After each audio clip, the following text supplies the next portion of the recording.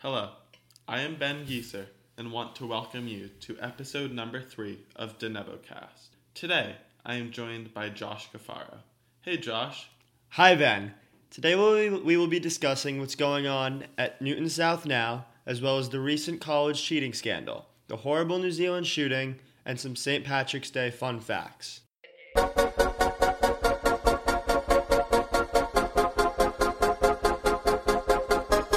So, some overall announcements. This week at South will be on the calmer side, after finishing up the indoor sports season with Sports Awards Night last Tuesday.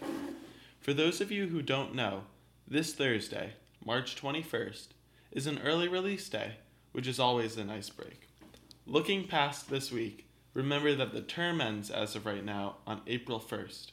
We are also only 29 days, including weekends, away from April break. Woohoo! This will be an interesting week as Britain voted to delay their departure from the EU, known as Brexit. In the news recently, there has been a massive amount of coverage around the recent college cheating scandal.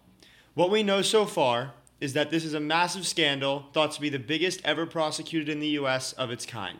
50 people have been charged federally. Cheating on the SAT/ACT, or bribing college coaches to accept students as D1 athletes. Actresses Lori Loughlin and Felicity Huffman are among dozens of parents facing federal charges. Other people charged include 9 coaches at elite schools, including Georgetown, 2 SAT and ACT administrators, an exam proctor, college admin, and the kingpin. I think it's also interesting to hear about how the kids supposedly didn't know about the fact that their parents were getting them into these highly competitive schools.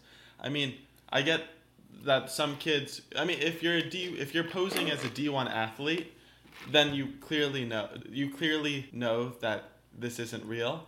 But for the ones who just had their SAT or ACT scores altered to give them a competitive advantage, it must have been very surprising if it's true that they actually did not know about their parents' input.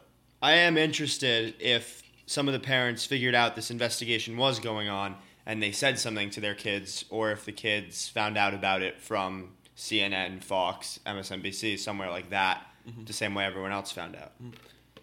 What I'm a little bit confused about, though, and Josh, maybe you can help explain this, I feel that between legacies and just the way that the college institutions have been created over the last couple hundred years, that this stuff already happens, that people buy buildings and they're able to just have their kids join the school even if they aren't quite at the same level as the students who get in on their own merit. Right. So I think what a lot of people are finding the difference here is that people with tons and tons of money can obviously buy a building and you can get all of your children or some of your children, depending on what building and how much it costs. No, I'm serious.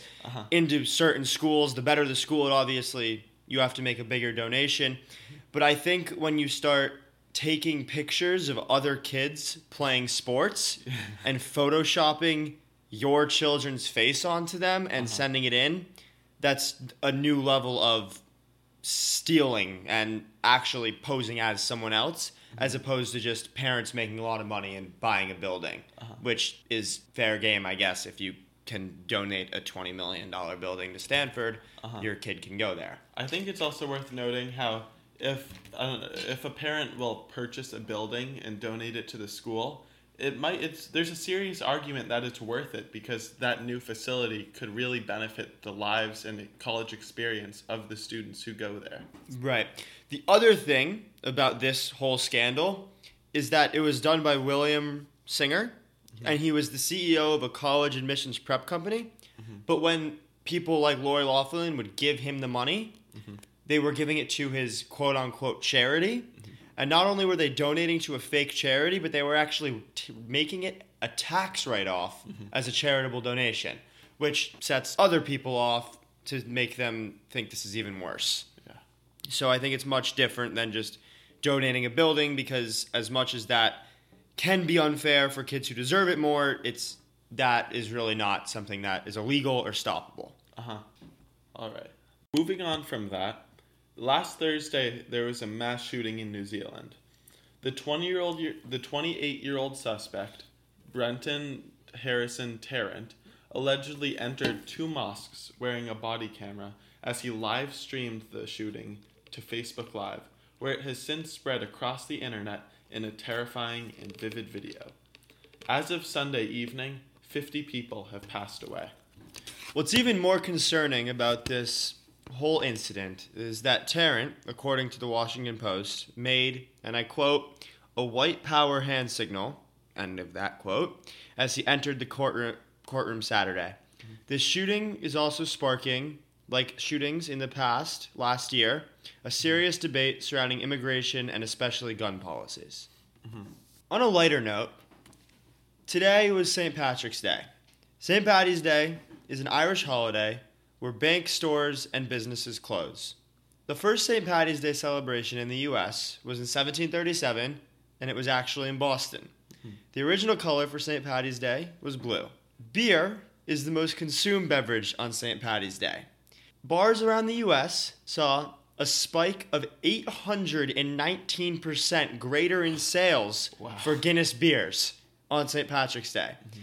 Across the U.S., 442,174.73 ounces of Guinness were poured. Mm-hmm. That is 27,635.9 pints on one day. It's a lot of beer.